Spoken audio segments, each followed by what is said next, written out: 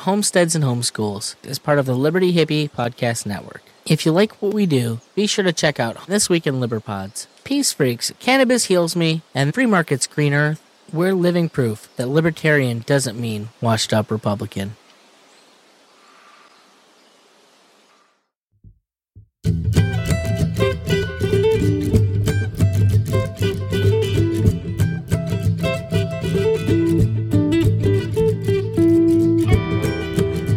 Hey there.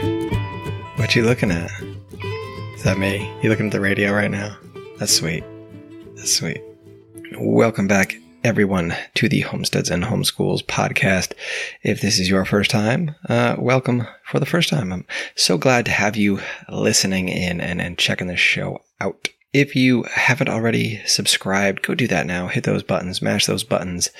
Make sure you don't miss another episode of this wonderful little pod, and there'll be another one coming out to you on Thursday. It is the last Thursday of the month, so that means I'm going to be telling you a little bit about what's been going on around here. And the homeschool front is rather short, but so much has been going on out there in the gardens and the pastures and all that nonsense, all that good stuff, I guess. However you want to cut it. Anyway, come back on Thursday and hit that subscribe button so you will make sure that you come back. Anyway, my guest today is one Mr. Gonzo, and I had him on. He's doing his thing, and getting his garden going, and just had to talk about. He's got some difficult soil where he is, and he's trying to kind of start from scratch. And we kind of got into that a little bit, how to get things going, how to create usable soil that you actually will flourish with. Something that I myself am struggling with at times where I am trying to grow on sand and or clay. But yeah, check it out. It will be here momentarily. So let's go plant those Liberty seeds with my guest, Mr. Gonzo.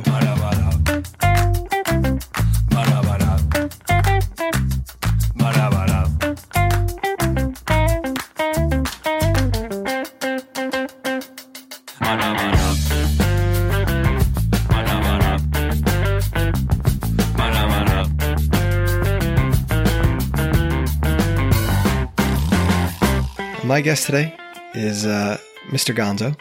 He's up there in the northern parts of the country, up there in Ohio. I guess it's kind of northern, right? I don't know. But he does some homesteading stuff, does some gardening stuff, and I wanted him to talk about what he's doing today. Because why not? So Gonzo, thank you for coming on. I appreciate your time, and welcome aboard. Absolutely, man. Thank you for having me. Yeah, no problem. What do you got going on now? You got a garden, a homestead, you got chickens. What does it look like now for you? Well, I'm living in kind of a suburban area on almost 2 acres of, it's half wooded. So I've got basically an acre to work with, and I've got gardens, and I've got chickens and ducks, and good deal. Good deal. Did you grow up doing that sort of thing? Was that something that you kind of had all of your life, or is it something that you got into later on? No, this is an adult phenomenon for me. I've been a survivalist for a long time, but once I had kids, it kind of set in that, it's not just me taking care of myself. I need to be able to provide for, a family, and that got me more into the homesteading and permaculture side of things. So that's where the interest started. Yeah, those kids, they'll do that to you. You realize, you gotta take care of. It's not just take care of them. Like there's you really have to nurture that. To be able to take care of yourself is one thing. To be able to take care of helpless other beings is something else entirely. So I'm kind of curious, when you say survivalist, what exactly do you mean? Is that like kind of down the prepping road? Is that something else? What is that? I've always been, since the late 90s, I've been quote unquote a prepper. It's just, I used to prep, like, I had my bug out bag, I had guns and ammunition, but it wasn't stockpiling because Mhm. I had to worry about myself. I didn't worry about renewing, you know, I have no illusions of grandeur. If things go terribly wrong, I know chances are I'm not going to be there that long. But once I had kids, I had to shift my perspective to something much less doomy. Hmm. Do you do much of the prepping sort of thing now still? And they kind of coincide, or yeah? Absolutely, it's expanded, and I'm not a doomsday prepper. I don't, it's just my biggest fear is one of my kids looking at me and going, "Daddy, I'm hungry," and my only response being, "I'm sorry." That doesn't seem like a proper parent response to me. Yeah, and that's it. Once you bring kids into it, it's this whole other thing that you didn't think about. I guess maybe you did think about it, but it's not real until it's you're there confronted with it, thinking about it, looking at your children. So you kind of just prep for, I don't know, like your emergencies kind of thing, like power outages and stuff, or are you kind of, I don't know.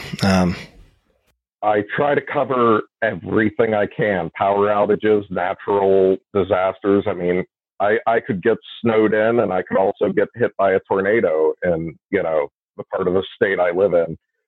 And, I've tried to handle all contingencies that come to mind. But once again, I've tried to shift it's not out of fear, it's out of responsibility. Yeah.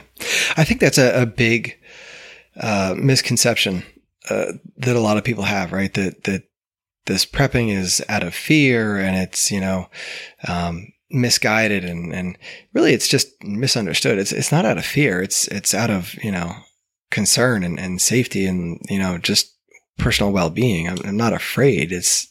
I don't want to have to deal with any of that later. Exactly. So I was curious. I didn't. I grew up in upstate New York, so I'm used to the snow. And there'd be a few tornadoes once in a while. And I'm down here in Georgia, and we have tornadoes, but we have no snow. And I don't know. There's certain times, man, that you throw all those inclement weather conditions together sometimes, and it's just it gets crazy. It builds up. I'm like, I don't know. I don't know about all this stuff. It's a special case, and it makes it tough to grow too, because it snowed on May 9th here. Like, I woke up to almost 2 inches of snow, and just, man, I'm supposed to be a lot further than I've been able to get, because it's just been too cold, and I know it. I've lived here my whole life. I could put plants in the ground, but they'd have been dead. Yeah. So when do you start getting plants in the ground? I feel like growing up, it was usually around Memorial Day is when you kind of started really getting things in. You get things in a little bit earlier? I like to have, at least things well established by the time they're supposed to be planted. I've just found it better survival, because the summers get really hot, and you spend a couple of weeks above 90 degrees in June, and your garden it's just scraggly and leggy. Uh-huh. Yeah. That's been one of my biggest challenges, I think, down here, is figuring out what to grow in June, July, August, sometimes September and October, when it's really, really hot out, and just what I grew up doing just doesn't work, so. Yeah, I can't imagine shifting climates at this point. I've been dealing with this for my whole life. I've never had to grow somewhere else. It's one of those things where I can still, during the winter down here, I can grow a lot of all the brassicas and the lettuce and the stuff like that I would up north. I have an extra growing season, but it's just a matter of figuring out what and how. And for the most part, it seems like sweet potatoes and okra are the thing, but I don't know. Okra's not my favorite. No, It's good in soup. It's good in soup. Uh-huh. We have a project going this summer that to extend our growing capabilities. We had a very bad windstorm this spring, and a couple of trampolines in the neighborhood happened to perish in this windstorm. So I talked to the neighbors like, hey, I'll tear that down for you. It's bent, it's ruined. I'll get rid of it. And they're like, yeah, please do that.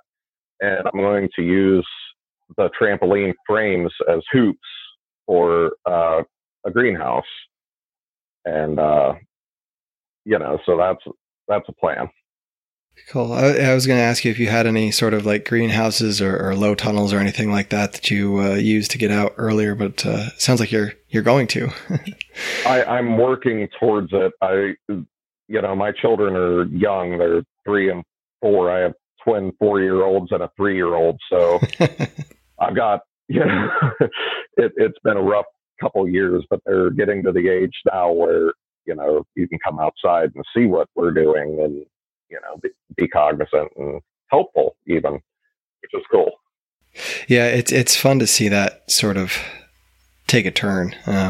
It's been, we've had that challenge, we have one that's 3.5 right now and he still doesn't quite understand. And he's starting to recognize now, like, this is a plant, and he'll look at you and he'll ask, what am I stepping in? What am I stepping in? And like, he knows he's stepping in something. He knows he shouldn't be there. Right. Yeah.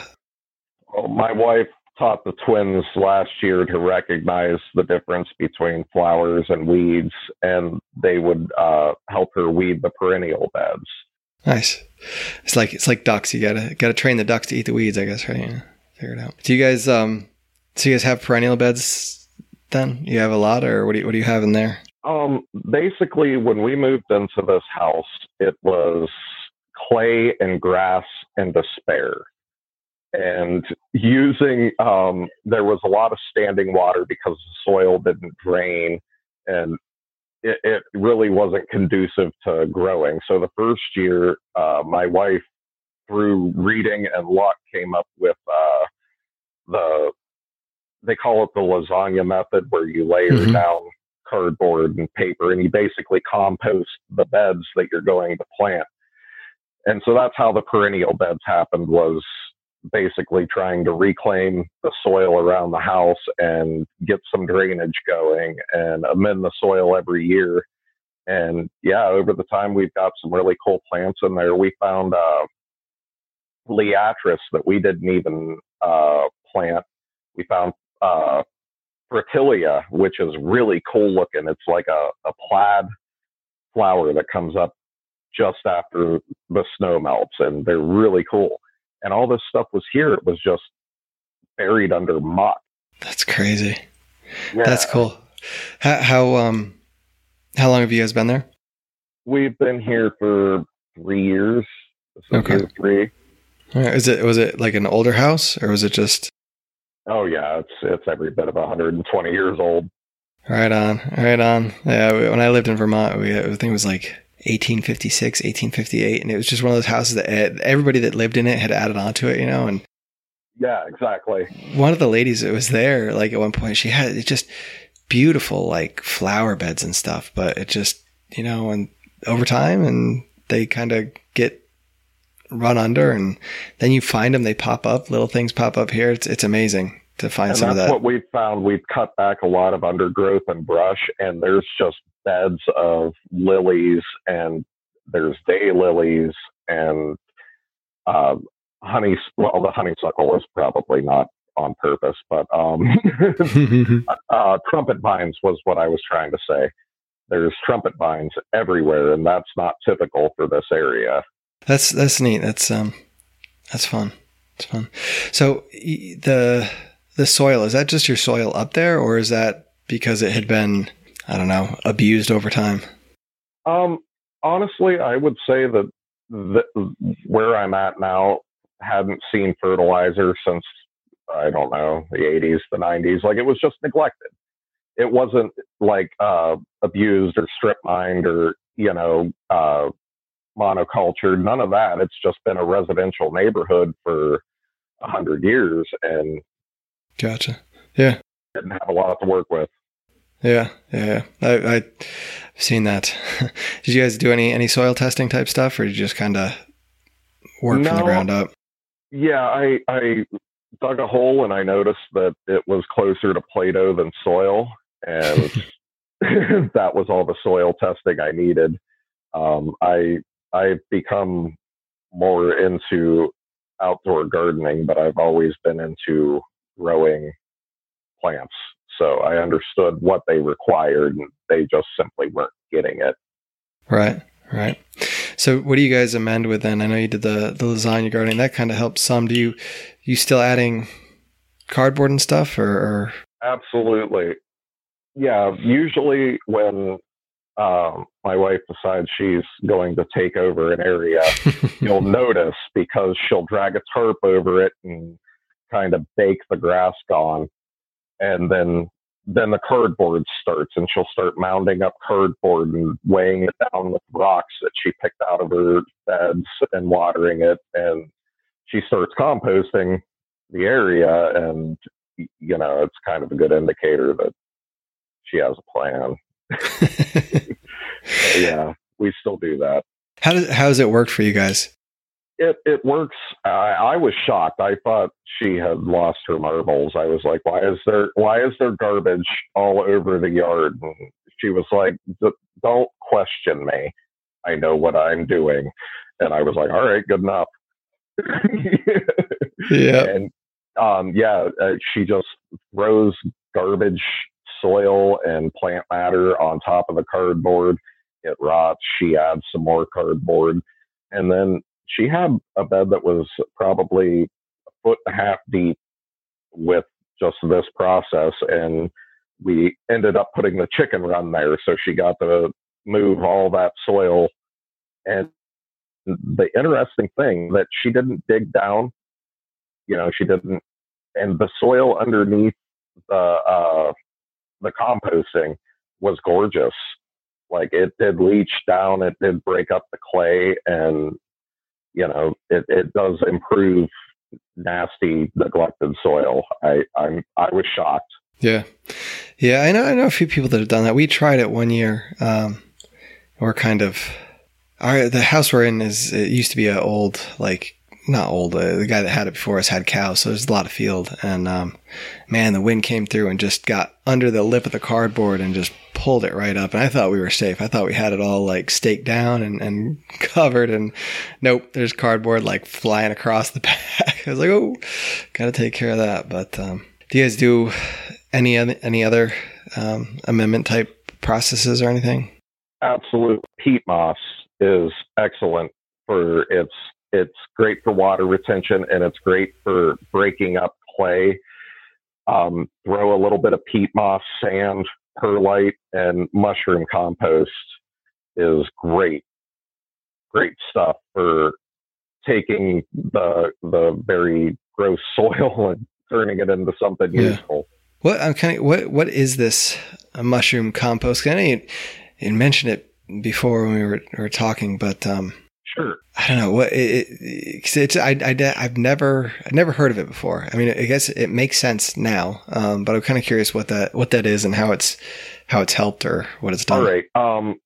Basically, when they grow mushrooms commercially, they grow them in a medium that they only use one time, because you have to properly grow mushrooms. It has to be a semi-sterile environment. So they use the medium one time to grow mushrooms. When they harvest the mushrooms, they discard the medium, and they take that and they compost it for a year, and then they bag it and they sell it. So fungus uses different nutrients than, our produce is typically going to use. So it has a lot of nutrients. Your NPK nutrients are there. And it's just really rich fertilizer. It's really rich compost, and it's great fertilizer, and it's organic. I tend to stick to, I only use organically derived things. I don't use chemicals. And mushroom compost is a great place to start off because, it's just a great starting place, It's curious. I'm familiar with growing mushrooms and that process. It makes sense. That's what I've done in the past. We've kind of grown some oysters here or there, or whatever, just toss the remnants in the garden. But I did not know that it was like a commercially viable venture. But I guess it's just kind of a byproduct, almost a waste product, if you will, that gets bagged up. Is it like broken down like soil, or is it all airy and still white mycelium, or like what? I would say that it's most like if you were to buy composted manure, but fluffier. It's still dense. It still retains moisture. It's not crumbly so much. It's like like the best compost, man. That's the best way I can put it. That's cool. I'm gonna have to pick myself up some of that. We're having some nutrient issues in our garden this year. We cleaned out the chicken coop from, I don't know. It's been years since it had been cleaned out last, and it was probably cow crap in there and everything. But thought that was gonna be enough this year, and apparently it's not. So I'm gonna try some of that stuff. Oh, I think it'll do you well, man. Hopefully.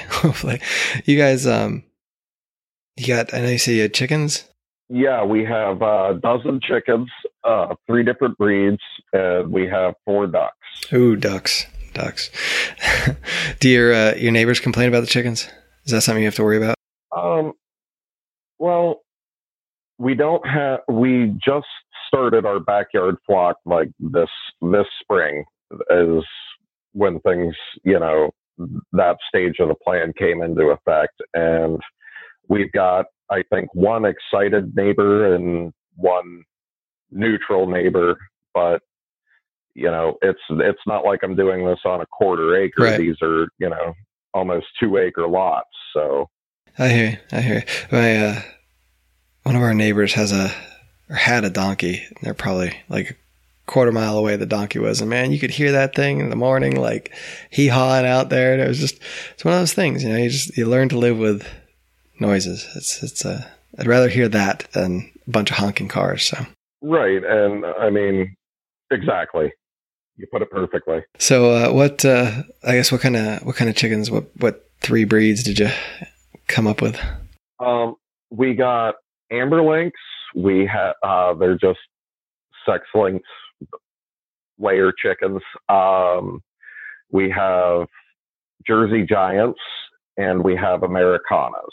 So a mixed flock for the chickens. And what kind of ducks do you have? Peckins. 4 Peckins.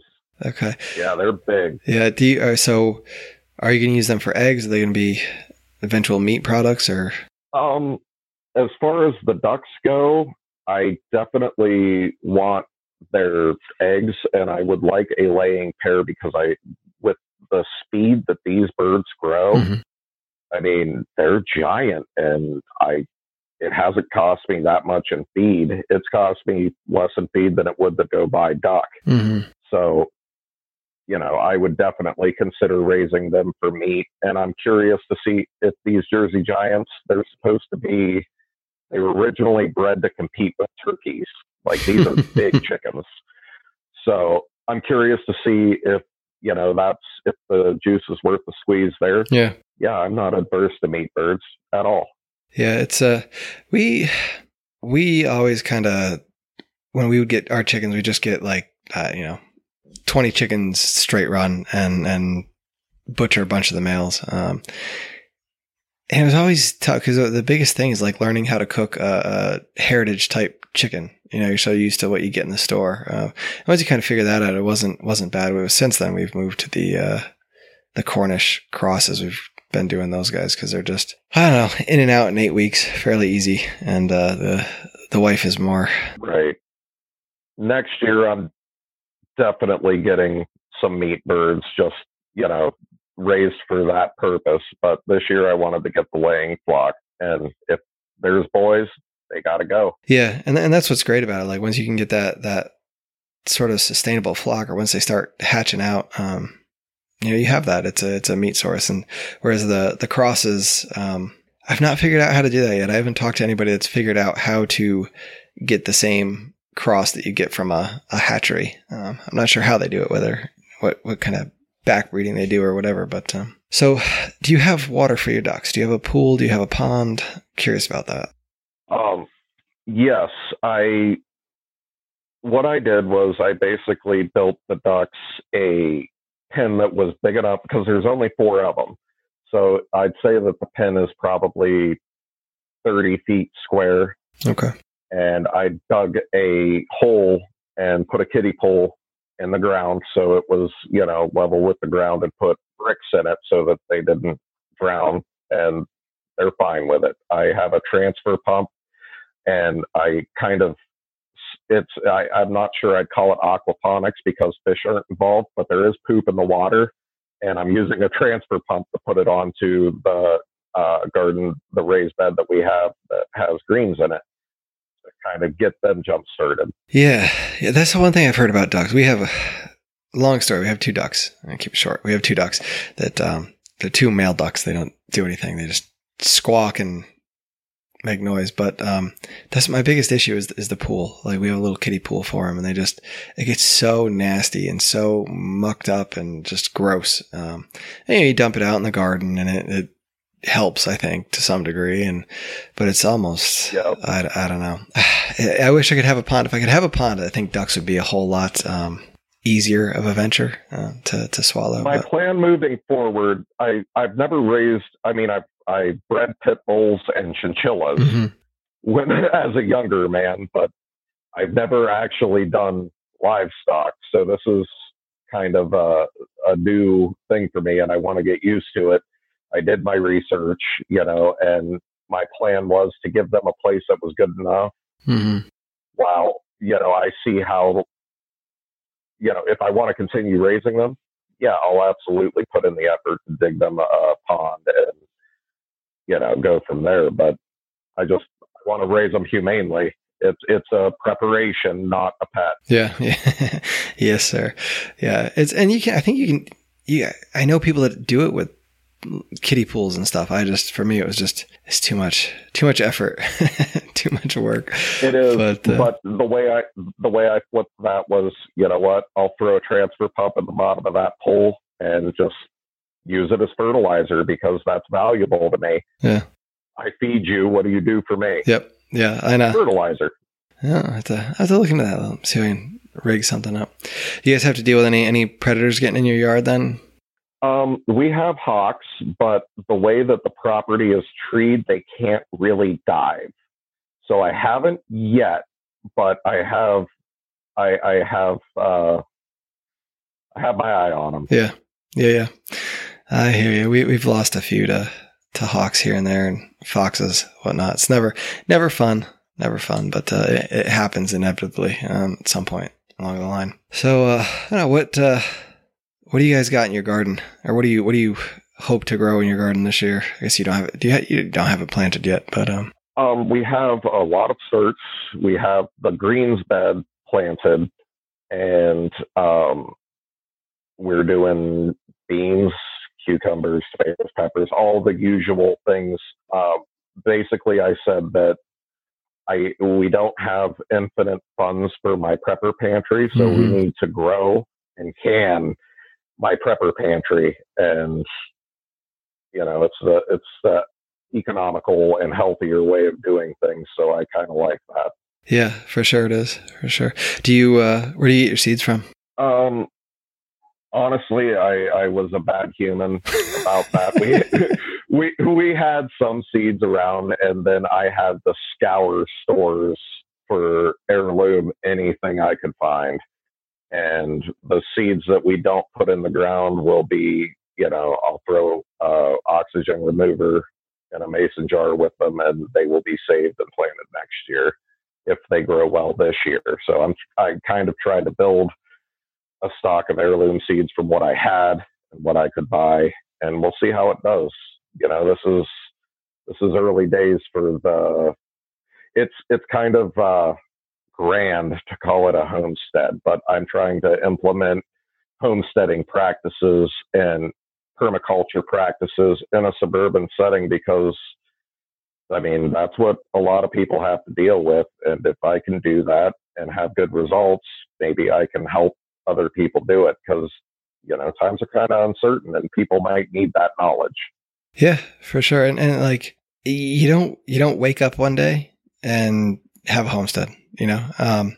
It's I think too costly to just pour all that money in up front and jump in with both feet unless like, you have the time to put into that. But most of us are, you're working another job. You got kids running around. There's stuff going on and it's a slow build. And one day you kind of get there and you realize like, holy crap, I got a bunch of those things, all those little goals that I wanted to accomplish. Look what I've done, and yeah, when you can share it with other people, that's like a beautiful thing, Yeah. And that was, we both kind of decided like, look, I'm tired of talking about doing this. Let's just do it and go buy the chickens because, I'm not going to build a chicken coop if there's not chickens looking at me, Yep.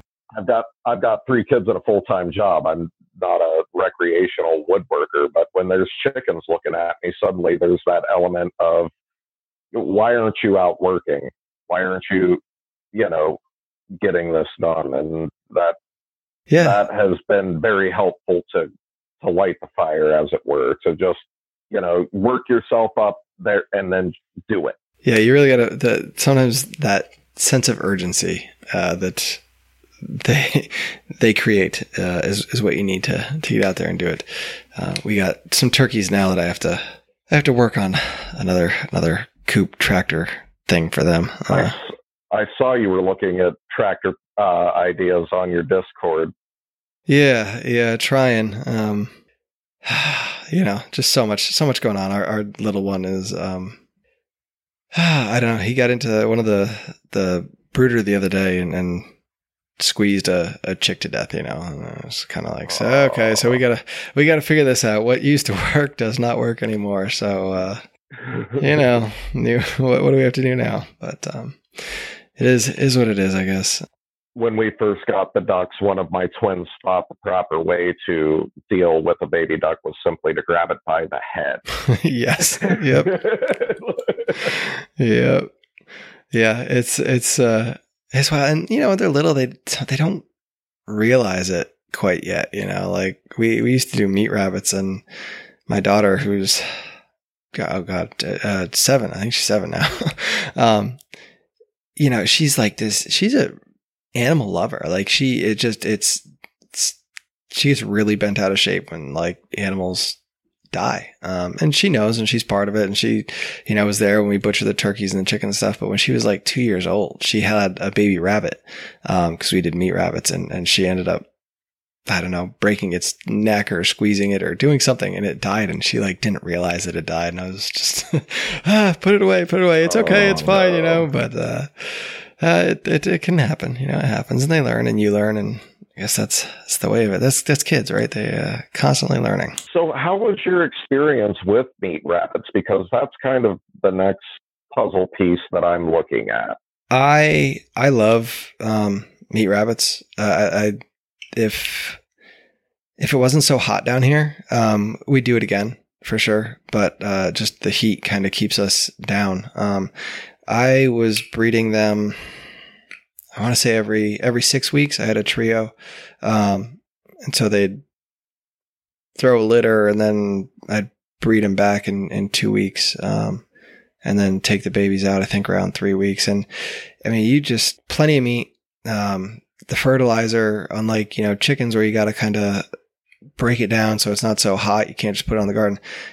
Rabbit crap, you just throw right on the garden. They don't smell as bad. It's quieter. They're, if you keep them in hutches instead of a colony, it's a little bit smaller, I think. I really enjoyed it. I liked them a lot better and easier to dress out. Oh my Lord.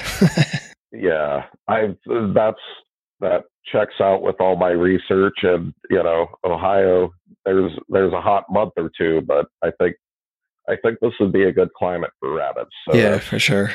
If you're looking, I think for meat on a, not like cows and stuff like that, but smaller animals, I think that's definitely the way to go. Is to have rabbits. They don't eat a whole lot. They get big quick, and they're easy. But all right, man. Well, I don't want to keep you too long. Any place people can find you if they want? Any websites or anything like that? I am I guess the best place that you get a hold of me is on Twitter. I'm at Gonzo01201. All right. That's it. Otherwise, you find me on Discord. Good deal. All right. I'll throw that in the show notes. I don't know. I have some questions about mushroom fertilizer or whatever. It's mind blowing. I don't know why it so like sets me off, but it's like, things I didn't know. But all right, man. Great stuff, man. It was great talking to you. Thank you. You too, man. Thanks.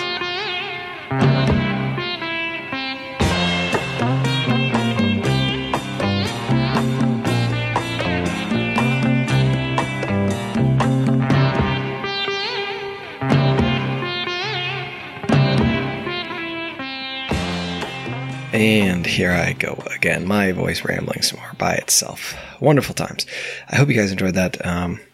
Really curious to check out some of this mushroom fertilizer compost stuff. I've never heard of such things, but I love mushrooms, so that it must be good, right?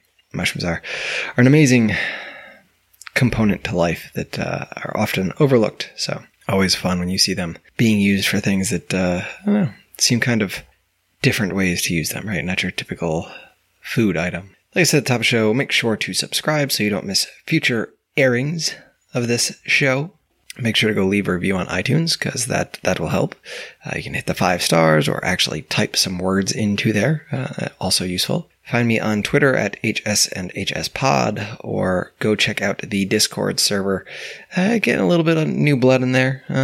It's kind of growing slowly. If you went and joined, it would grow even quicker, and there would be more information, more knowledge to share with everyone, because that's really what it's all about. Just trying to create that little bit of a community, a little bit of ideas that we can share, questions we can ask, because no one's an expert in everything, and it helps to get advice and bounce ideas off people who have maybe done things before, and it's good to have those people around. Anyway, you can also shoot me an email, homesteadsandhomeschools@gmail.com. If you have ideas for guests or topics you would like to see covered or directions you want to see this show go, please let me know. So you can go check out on YouTube. I started to upload some videos. Libsyn always kicks it over, but the last 2 I actually have put the video interview up. So go check those out if that's your thing. And if not, that's cool too. And of course, don't forget to go to the show notes and check those out at homesteadsandhomeschools.com/070. And when you're going to Amazon, click through our link there, homesteadsandhomeschools.com/Amazon. It will give me a little bit of a kickback for whatever you order. And I think that link lasts for 24 hours. So after that, click it again, do it again, and send me like 2% of whatever you buy. But it's something, right? It's something. Or you can go over to Patreon, patreon.com/thelibertyhippie, and do something there. Anyway, guys, I appreciate it. Come back on Thursday, and I will be telling you all about chickens and goats and turkeys and children, because there are always so many stories to tell. So enjoy the rest of your Tuesday, enjoy your Wednesday, and I will see you back here on Thursday. Don't forget, in the meantime, get out there. Go sow those seeds of liberty. We can all reap sheaves of freedom together. I'm gonna ride us his dream. I'm gonna ride us his dream.